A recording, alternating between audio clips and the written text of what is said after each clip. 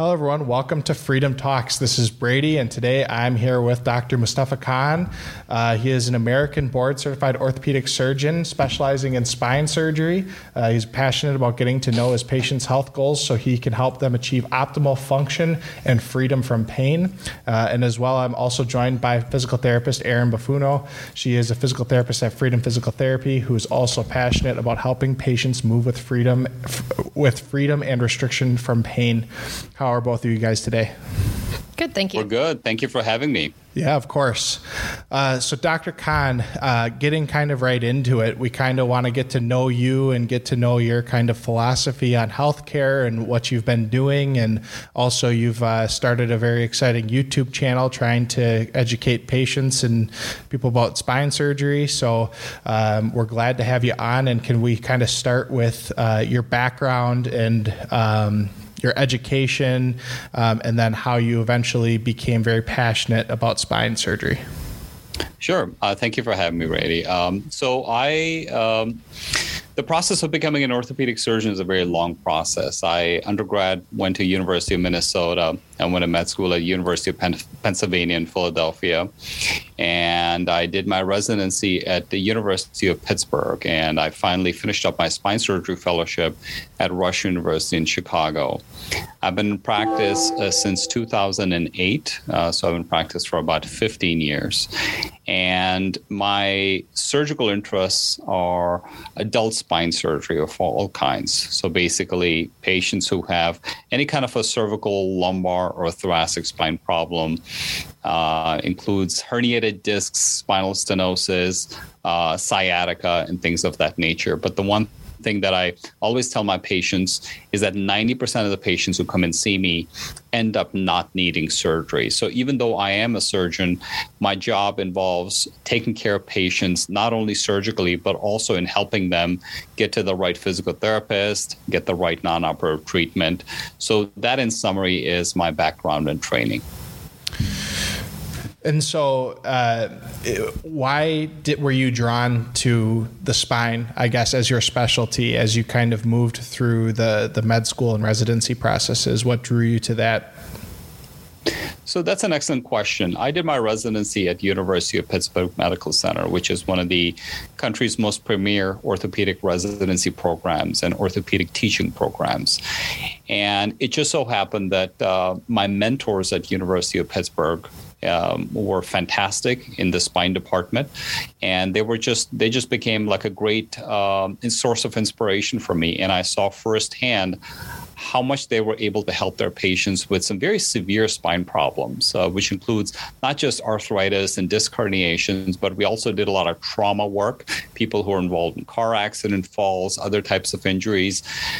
So during my residency of 6 years, where I also did a whole lot of research, I was able to see how much we were able to help patients with some very severe spinal problems.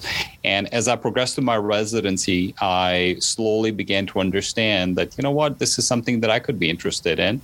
And eventually, that's what I ended up doing. So that's how I ended up in spine surgery, because you can really make a big difference in the lives of people in all across the spectrum of society, of all ages, of all professions, and really give them a meaningful improvement.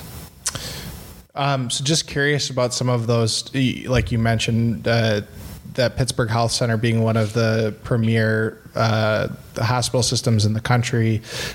Was there anything in particular that stood out to you that was either jarring or fascinating from your perspective, coming from where you did med school and your previous experiences, and that kind of have stuck with you through coming back to Wisconsin?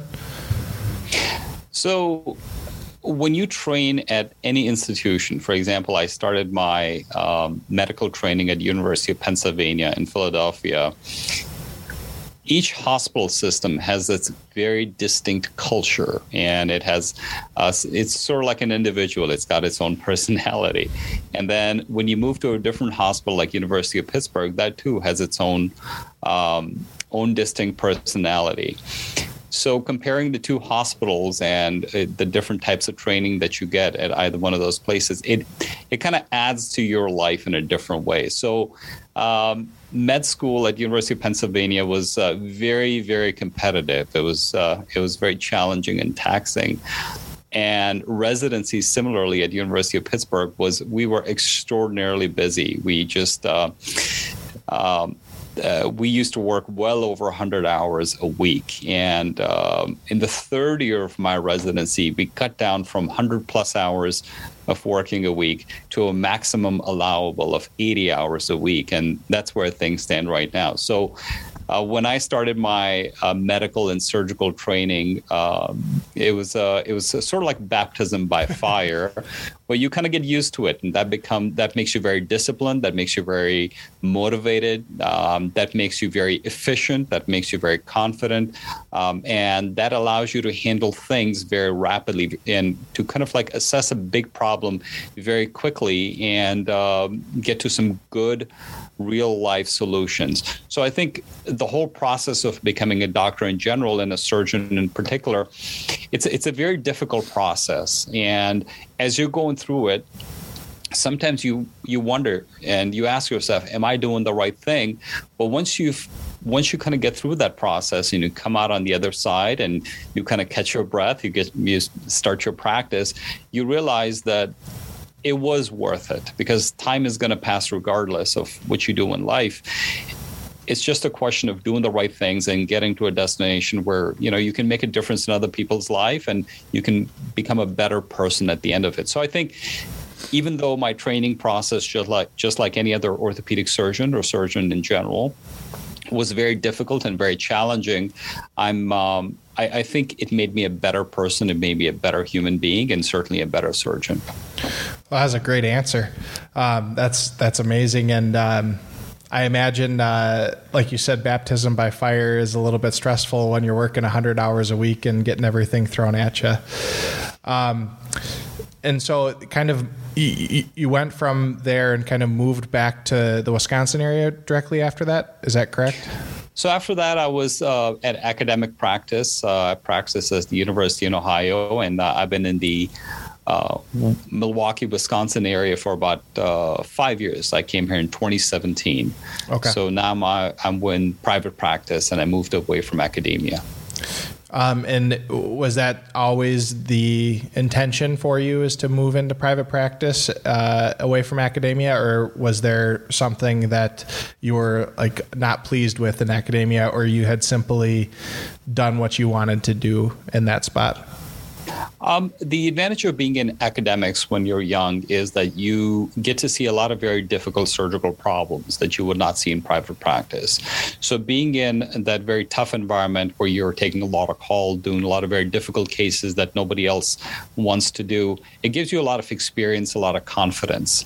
And I think from there, it's a very nice and natural transition to move into private practice. So it was not really planned, but that's how it turned out. And actually, I think it worked out for the best.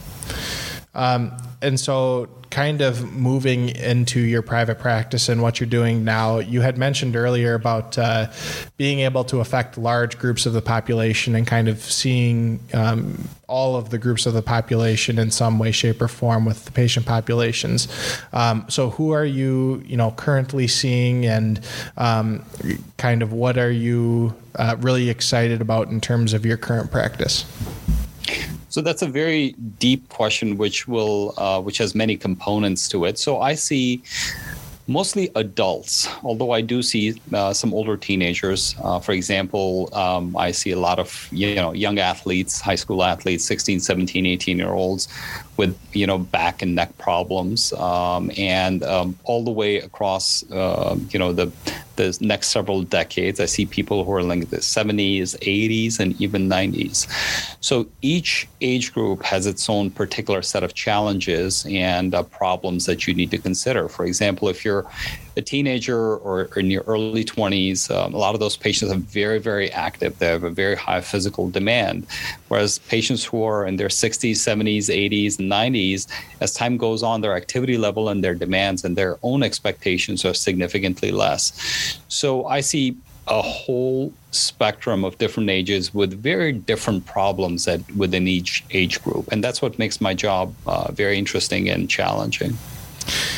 And Aaron, I think a little bit, you're kind of seeing that broad range of patients as well. We're not necessarily a sports-specific physical therapy place or a kind of geriatric physical therapy place we see across the whole population. What has your experience been working with a lot of the spine patients and having to communicate with doctors like Dr. Khan when you're in your practice? So one of the most interesting things about treating like a very broad age range, so just kind of like Dr. Khan mentioned, is treating people from the age of 12 to into their 90s, various back-related, neck-related issues, is managing expectations. So that's, I think, truly the biggest piece. Is the majority of people that come in, if they have a disc-related issue or they have a spinal arthritic-related issue, so many people have some preconceived notion of what they've read online, or they heard someone say that they had a back problem once and then they were disabled and couldn't go to work. And so I think the big thing in terms of managing expectations, preconceived notions, things they've learned from other people, is actually the biggest hurdle, because one of the highest things that we see is fear-based anything in terms of spine pain. Is once you have spine pain once, again, most people know someone that has had an associated issue, and whether you couldn't go to work one day, or you had trouble lifting your children, or it doesn't have to be you become disabled and can't do your job for the rest of your life. It can be multiple things where you even missed a family vacation because you couldn't get off the couch because your back hurt so bad. So teaching people how to understand what pain is, how to manage it, when to know when to take a step back, but those step backs mean different things. So in a 16-year-old soccer player that has a muscle strain, that's very different than maybe a 30-year-old that has a disc-related problem.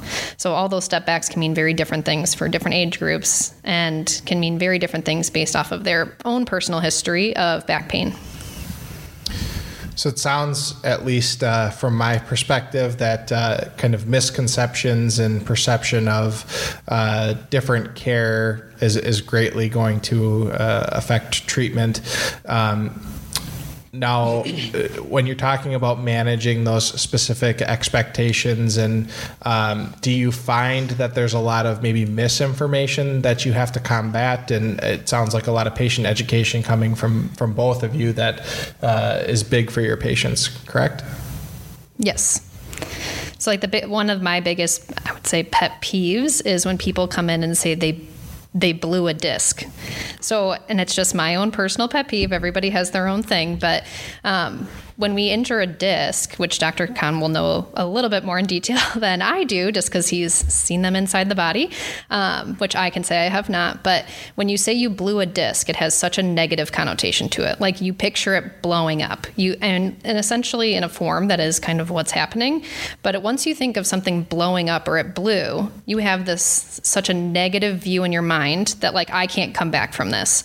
And I think that's one of those biggest hurdles. People are like, I can't move. And then they start moving like a stick. They are holding their breath every time they move. They're not twisting. They're not moving. And some of that we do want patients to hold off in the beginning just to let their body calm down and heal.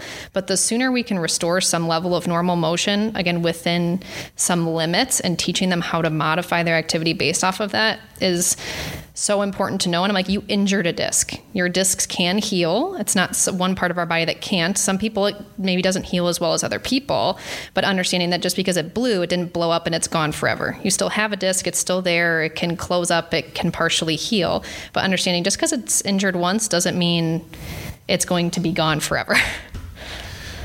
Dr. Khan, specifically when it comes to disc herniations, I know I was looking at some of the images that you had on your website. Something you obviously deal a lot with. Do you find some of the same misinformation with patients, or specifically when it comes to disc herniation? Like, how does a typical appointment go? And like you said 90% of your patients don't actually go to surgery for you. So I guess in which cases are they going to be a surgical candidate, and in what other cases are you going to take a different approach? So I just want to say that Erin basically stole my thunder, and she basically said everything I was going to say about it. So first of all, I agree with Erin, what she said.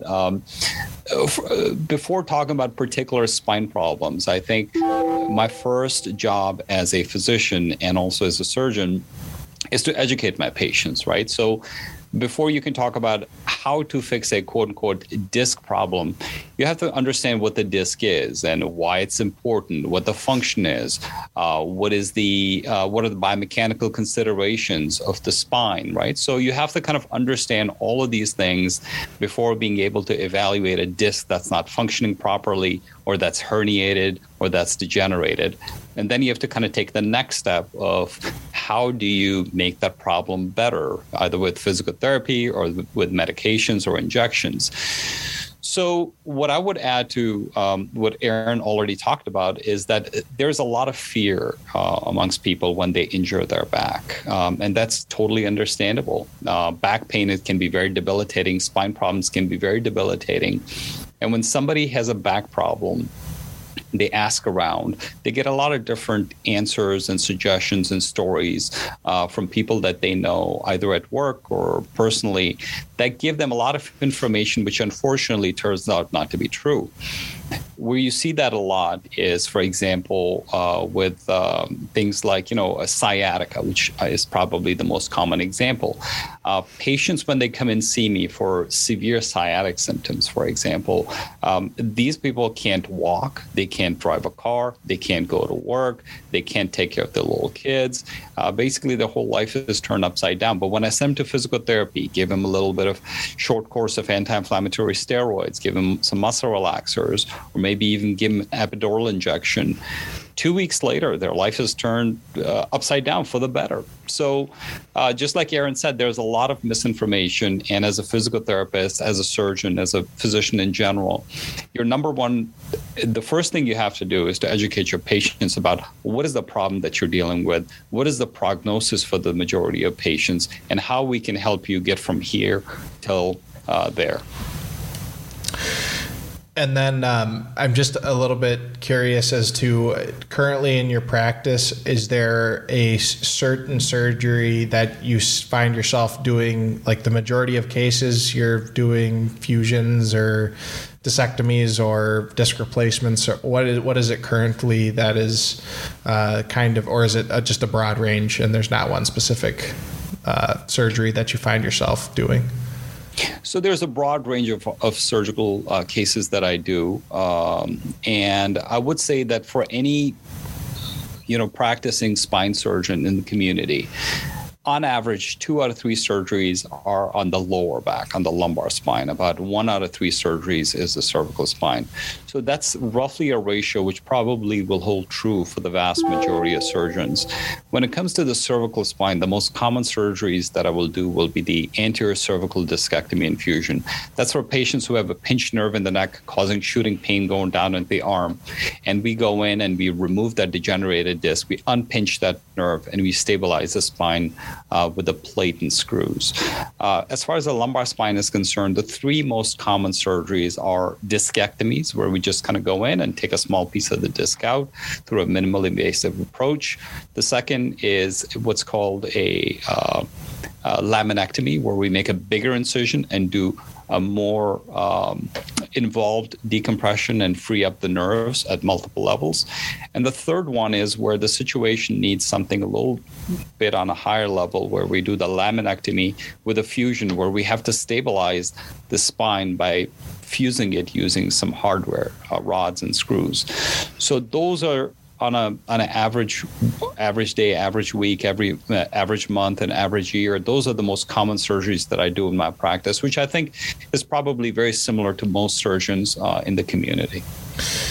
So I guess I think what would be beneficial for patients or potential patients or someone who's dealing with spine issues to kind of hear is maybe the process that a patient would go through, to eventually see you and get diagnosed and do all of the testing, but maybe what it's like to go in for an evaluation, and then also maybe when is physical therapy involved, or what other types of healthcare treatments are involved with most of your patients? So to get an appointment with me, you can get my contact information at my website, mustafakhanmd.com, and you can just call the number and I'll be happy to schedule you at any time if you have any kind of back problem or neck problem. And what's interesting is that the vast majority of patients who come and see me with neck and back problems, they already have an established relationship usually with a physical therapist, because they either had a knee problem or a hip problem or a shoulder problem. And when I see that patient, I will usually send them back to their physical therapist that they've worked with and prescribe them some medications, and then see the patient back in a couple of weeks for a follow-up. If they're doing well, we just sit tight and just kind of see how things go, maybe adjust the medications a little bit. But if they're still having problems, the next step usually is to get an MRI. And based on the MRI, we can just either sit tight, see how things go, or try some cortisone or epidural injections. But if the problem is quite severe and is still not getting better, then we can talk about a surgical option as the next step.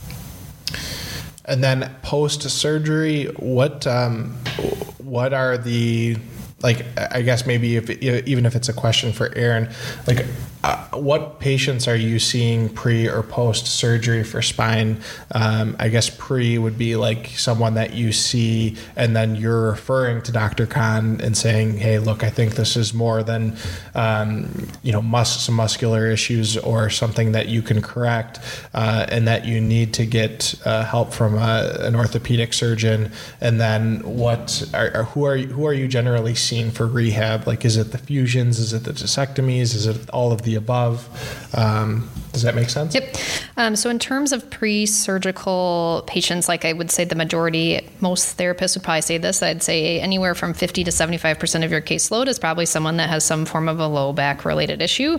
It is just one of the most heavily diagnosed or heavily used diagnosis codes that at least that we see. So most therapists at least should have some general ability to be able to treat a low back or cervical related issue, just because it is unfortunately very common.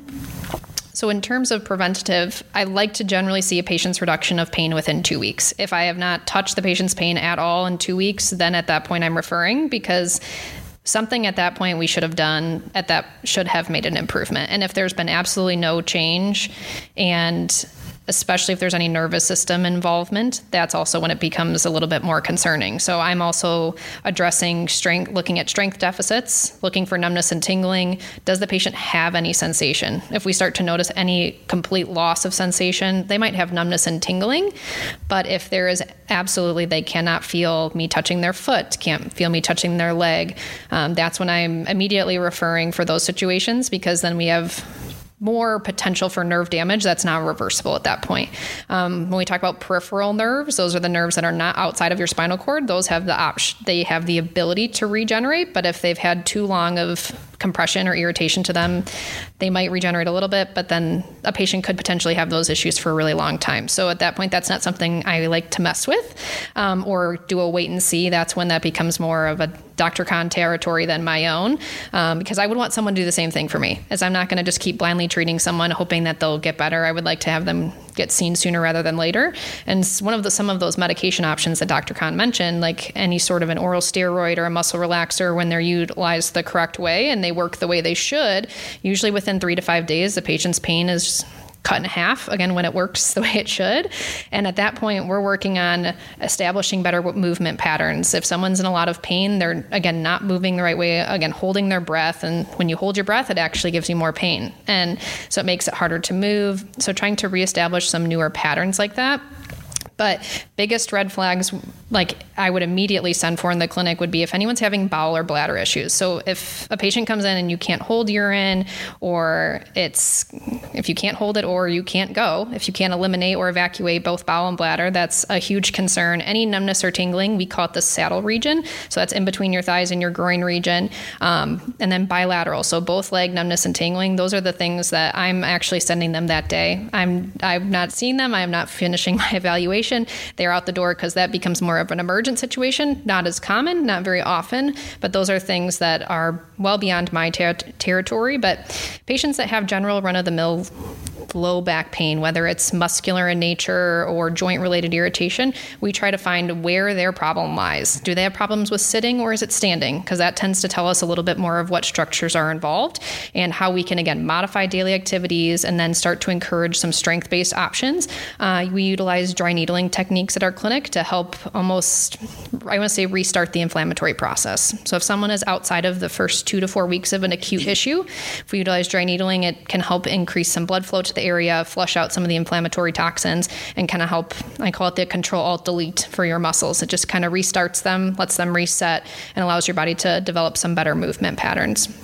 So that'd be more pre-surgical. And then in terms of post-surgical options, really, I wouldn't say we'll see anybody, but as long as the doctor has okayed it and approved it and has some idea of a protocol, or if they say go for it, do whatever you want and you feel comfortable with, then that's also an option. We generally have lifting restrictions depending on the surgery for anywhere from 6 to 10 weeks afterwards, just as we're letting bone parts heal if there's some sort of a fusion. Range of motion, we do generally within comfortable levels. And again, mostly working on mechanics, as someone's likely been lifting wrong their entire life. And everybody's like, oh, lift with your legs, but they might still be lifting with their back despite trying to lift with their legs. So again, working on more functional daily tasks. Scar mobilization is a huge option. So even if some of the procedures are minimally invasive, the scars can get really bound down, and that can limit your overall skin flexibility, which also affects muscle flexibility. So soft tissue work, incisional mobility, but generalized strength training, and trying to, again, figure out what is the hardest thing for the patient to do at home and trying to help them find a way to do it better, easier, and with less pain. Long answer, sorry. So Dr. Kahn, I guess I am curious of, I guess, almost your opinion of physical therapists. And just like in anything, there's better and worse physical therapists, and some that you might like working with and some that you don't like working with.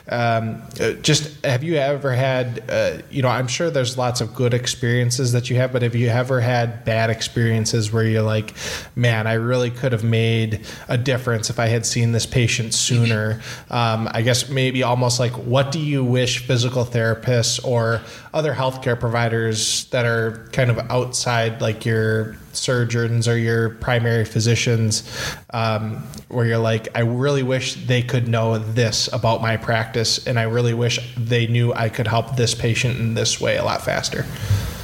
Yeah, so that's an excellent question. And first of all, I agree with everything that Aaron said. And the key is to understand what the main problem that you're dealing with it is, right? So there's certain red flags that Aaron talked about. If you can recognize those red flags and say, aha, this is something which is a little unusual, a little bit dangerous, let me just kind of send it over to a surgeon to get evaluated. As long as you can pick up on the red flags, you can treat a patient as a physical therapist, quite comfortably and quite confidently without causing any significant or long-term damage to that patient. So to answer your very broad question, I'll just kind of break it up in a couple of pieces. First of all, my experience with physical therapists is that as a profession, they're very, very they care about their patient very much. They're very professional, and they always want to do the right thing. And a lot of the physical therapists that I work with, that I communicate with all the time, but for regular patient care, they're very good about picking up on subtle signs and symptoms. Is the patient getting better? In that case, you keep on doing what you're doing. But has the patient kind of plateaued, and are they not improving over time? Well, then you may have to tweak the physical therapy a little bit better.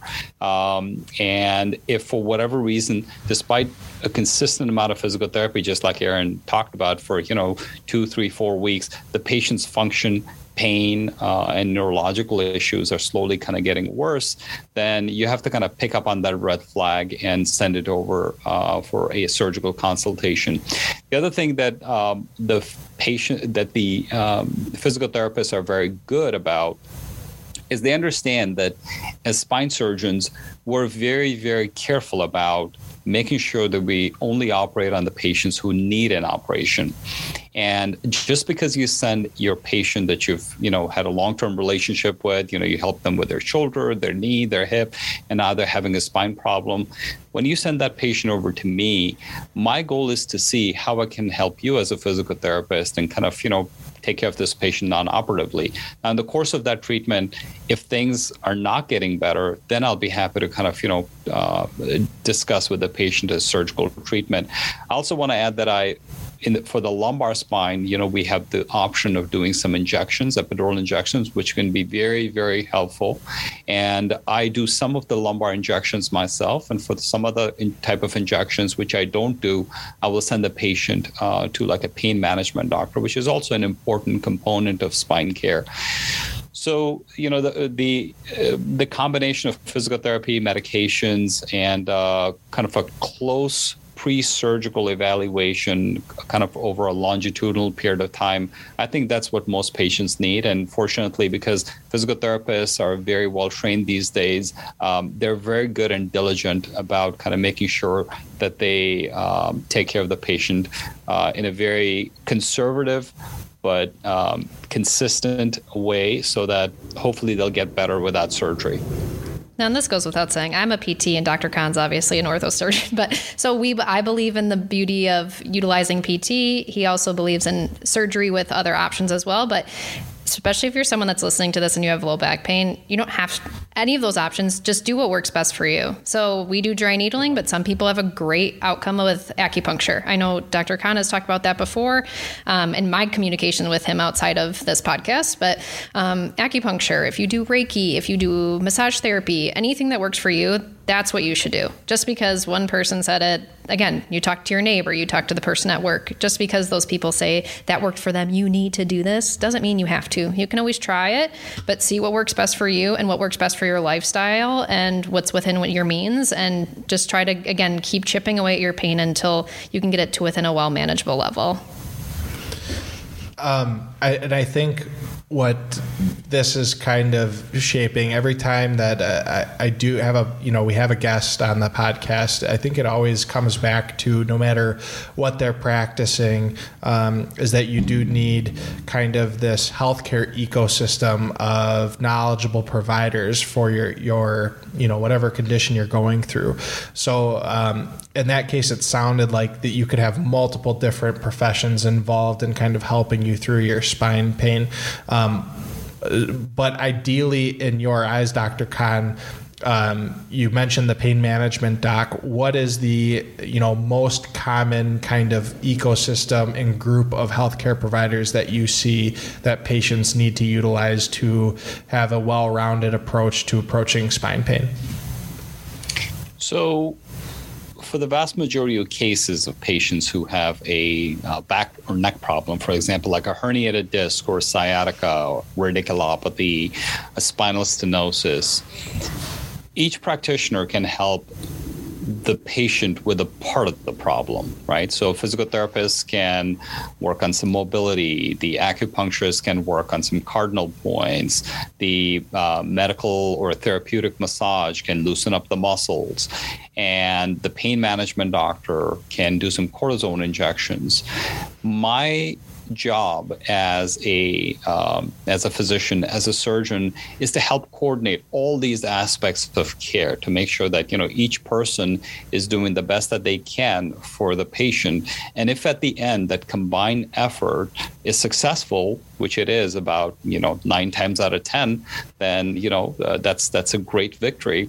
On the other hand, for the 1 out of 10 times, or maybe even less than that, when all of that concentrated care by these different medical practitioners is unfortunately not successful, then I can give the patient a surgical option to kind of treat that problem. So this is sort of like the ecosystem, and as long as you understand that every member of this team can provide something valuable, in general, for the vast majority of patients, you can have a very good outcome with or without surgery.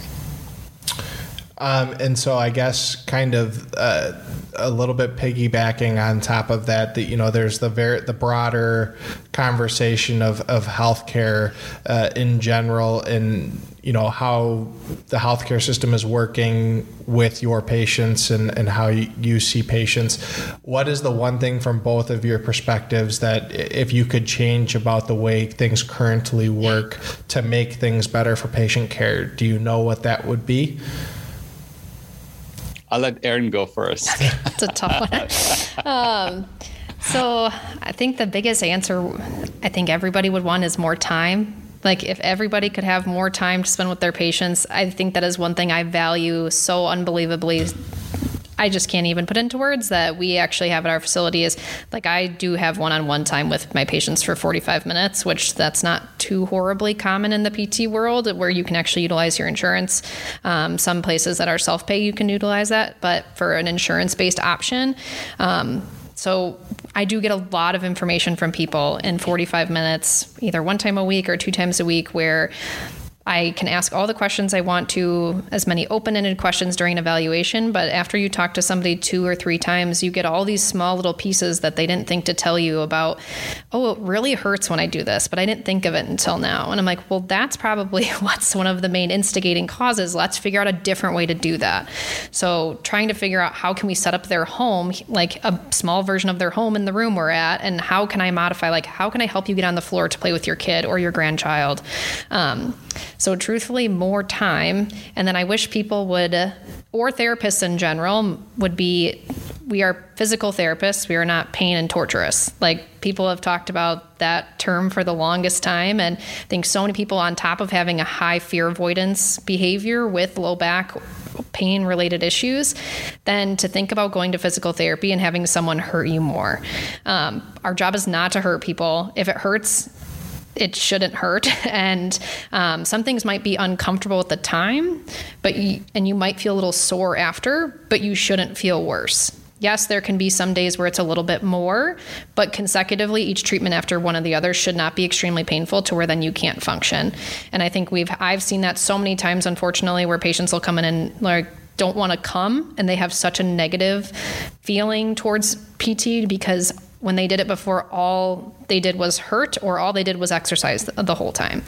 And in some back-related issues, a hands-off approach and emphasizing exercise only for certain people with certain backgrounds and medical histories, that is the gold standard to follow. But for some people, that's not the best option, and you have to utilize other things. So I don't love that about the PT profession, that people, especially I teach in a physical therapy program, and even some of the kids, young students are trying to be really aggressive. I'm like, you don't have to push that hard. Just, you have to use your hands, you have to close your eyes, and you have to see what you're feeling, because you can feel a joint move without having to put your whole body weight into it. There is a total finesse that comes with a lot of the soft tissue work and the joint mobilizations we do, that you don't have to lay into somebody super hard and make them hurt for it to be beneficial. And then Dr. Kahn, from your from your point of view, what is, whether that's something with insurances, some way the hospitals work, what would make your life and your patient's life so much easier in the state of healthcare? So that's a very big question, and I guess I could list 10 or 15 things. The biggest thing that comes to my mind is how expensive healthcare is and how stressful that is to a patient. So when a patient comes and sees me with, for example, sciatica, right? So you wake up one day and all of a sudden you have this burning pain going down your leg. You can't stand, and obviously you can't go to work. What do you do next?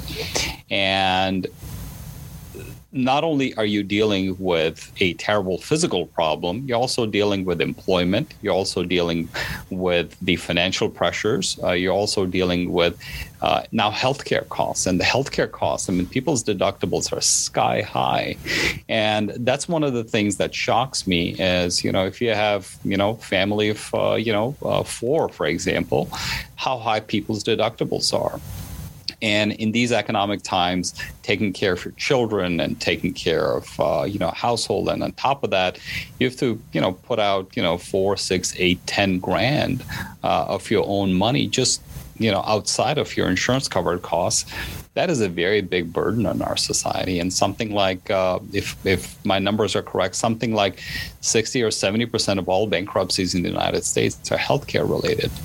So when I see a patient, with a spine problem, I'm always mindful of that. Even though I may not talk to them about it, I want to make sure that I provide them with very efficient care, good care, high quality care. But I want to send them to a place where they can get good care at a low cost, so that they don't have the financial hardship because all of a sudden you can't work. And the second thing, which really kind of bugs me about how healthcare is practiced, is how complex and Byzantine the whole system is, right? Like the communication between different medical providers, different hospital systems, between the physical therapist and the doctor and the primary care physician, and all these different hospital systems and different providers have different electronic medical records. So there's a lot of difficulty with communication. So which is why it's so great that whenever Aaron and I have a mutual patient, we will just talk to each other about patient X and say, okay, well, let's speed up this process. This is working or this is not working. Let's change that. So I would say that, the biggest things that I wish were different with the healthcare system, number one was how expensive it is. And number two, how complex it is and how difficult it is to work within the system and make the changes that you need to make because of the red tape and the bureaucracy. Hopefully that continues to get better. I know those are big topics and big issues to fix as a whole, especially in the U.S.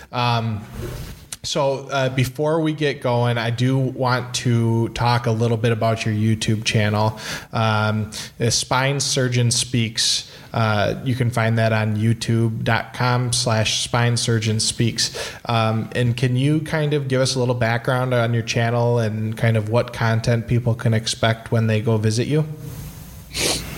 So I have my own website, MustafaKhanMD.com, where I have some sample images of different types of surgery. So when a patient comes and sees me, I can show them what a C4-5 ACDF surgery looks like versus a lumbar laminectomy infusion. So they have an understanding of exactly what we're talking about. Also, when patients come and see me, they have Googled their condition to the best of their ability. And there's a tremendous amount of good information and there's a tremendous amount of bad information. So it's a whole bell curve. The reason I started my own channel was for patient education. So, for example, when somebody comes in and sees me for a sciatica or lumbar radiculopathy or herniated disc, the conversation that I have with that patient is very similar to the patient that I saw, the day before and the day before that and the day before that. So my goal in getting my channel, Spine Surgeon Speaks, on YouTube was to basically condense that discussion in the form of presentation that after seeing me, the patient can go home and watch that, 2, 5, 10, 12-minute video and kind of get a refresher.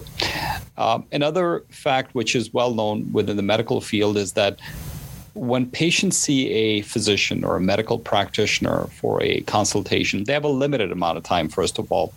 And whatever is discussed during that very brief 15, 30, or 45-minute visit, patient recall typically is very, very low. So when they go home and tell, their spouse, what was talked about or, the different things that were discussed and what the doctor said, unfortunately, because we're human beings, our memory is not perfect. So their ability to kind of remember that whole conversation and kind of remember the big points of that discussion are not as, it's not as good as it hopefully should have been. So I made this channel so I can have small bite-sized talks that you can watch, whether or not you have a back or neck problem, or if you just want to get educated. And over a period of time, I want to build a sort of like a database of talks that people in our community and in the country and maybe even the rest of the world can kind of gradually come to as a resource. So I made my YouTube channel only a couple of months ago, like 4 months ago, and I don't have that many talks yet, but I'm constantly looking forward to adding to it. And whenever I give my patients my card with my YouTube channel, when they come back, they always tell me how helpful it was for them to kind of review that information after leaving that visit, so they're better prepared for their follow-up discussion. So my goal with my website, MustafaKhanMD.com, plus my YouTube channel, Spine Surgeon Speaks, is to serve as a kind of like an educational tool for the patients. And at some point, I also would like to kind of interview, physical therapists, acupuncturists, people from medical massage, and other different specialties to kind of add to this patient resource. Perfect. And by the way, if you are listening to the podcast, you can find all the links to Dr. Khan's website and to his YouTube channel in the show notes. And if you're watching, it'll be in the description. So feel free to check those out below and then utilize all those resources. I was watching a few of your videos before we did the podcast. And like you said, very informative, and the visuals are amazing in terms of being able to see exactly what you're talking about when you're doing those procedures, which I would imagine if you're doing those or if you're having that done to you, having a little bit of reassurance on what is actually going on, like you said, is very nice to have.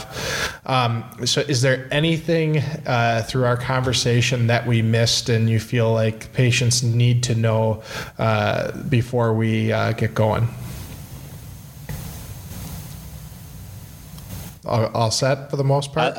I'll let you have the first word there, and then I'll finish up. I think one of the biggest things, which Dr. Khan mentioned himself, is yes, spine surgeons, your job as a surgeon, but not every visit has to end in a surgery. So if you're scared to go see someone because you're scared to know what you're going to find out, it's important to know information at the same time. So if you've been dealing with an issue for a long time, just because you're going doesn't mean it always has to end in that direction of surgery. It might. Again, there's that percentage it will, but if you don't know and you've really been having trouble with something for a long time, it's not a bad place to start.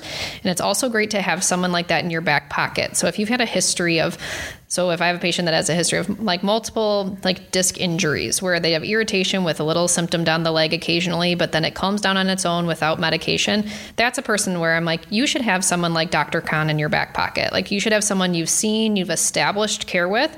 So if you do unfortunately get to that point where you need somebody, then you already have that. That takes that whole fear, that what do I do next, that what's next step. It takes that confusion and that nervousness out of the picture. So you have someone to go to and you know who to see. Just like you have your dentist. Like you get cleanings, but then you go there when you crack a tooth or you need a root canal. Hopefully you don't. But again, just like anything else, you have that person in your back pocket and they've already seen you. You've established care. So when you have that incident happen, you can go see them a lot faster because you're not a new patient. And that can be very reassuring if you have one of those instances where you wake up and can't get out of bed or you can't sit because your sciatic symptoms are so bad. So sometimes having that already established care can be really helpful. What I will add to this, it's kind of a little bit philosophical. First of all, I feel so honored and privileged to be in a position where I can be where I can help people. And that's not just a cliche. When I do my surgeries and I look at the inside of the human body, I'm just truly humbled and just always in awe of how amazing the human body is and how when it functions, we take it for granted. And when even a small piece of it, like a tiny herniated disc, which is about the size of a pea, when something that tiny breaks down or pops out of place, how incapacitating it can be for the whole organism, for us as a person. So there's just an unbelievable amount of just beauty and elegance to the human body, which as a surgeon, whenever I look at it, I'm always in awe, and I feel very, very blessed, fortunate, lucky to be able to kind of tweak it a little bit to make it work better.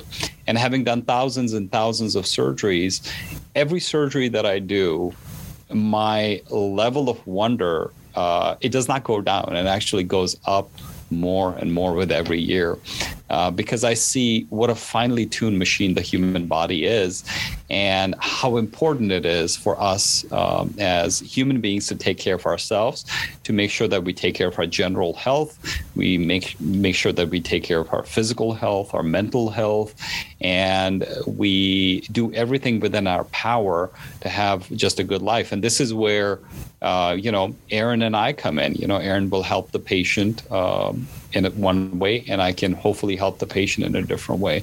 So I'm just very privileged and honored that I can do that for my patients, and hopefully I'll be able to do that into the future. Well, it's certainly been a privilege and an honor to have you on as a guest, and it's been really good having a conversation with you and Aaron as well. So thank you both for coming on. And like I said, Dr. Khan practices in the Milwaukee and Mequon, Wisconsin area, and you can find his website at mustafakhanmd.com. That will also be in all of the show notes. So thank you so much, and have a wonderful day, and thank you for coming on our show. It was my pleasure. Thank you, Brady. Thank you, Aaron. Yeah, thank you.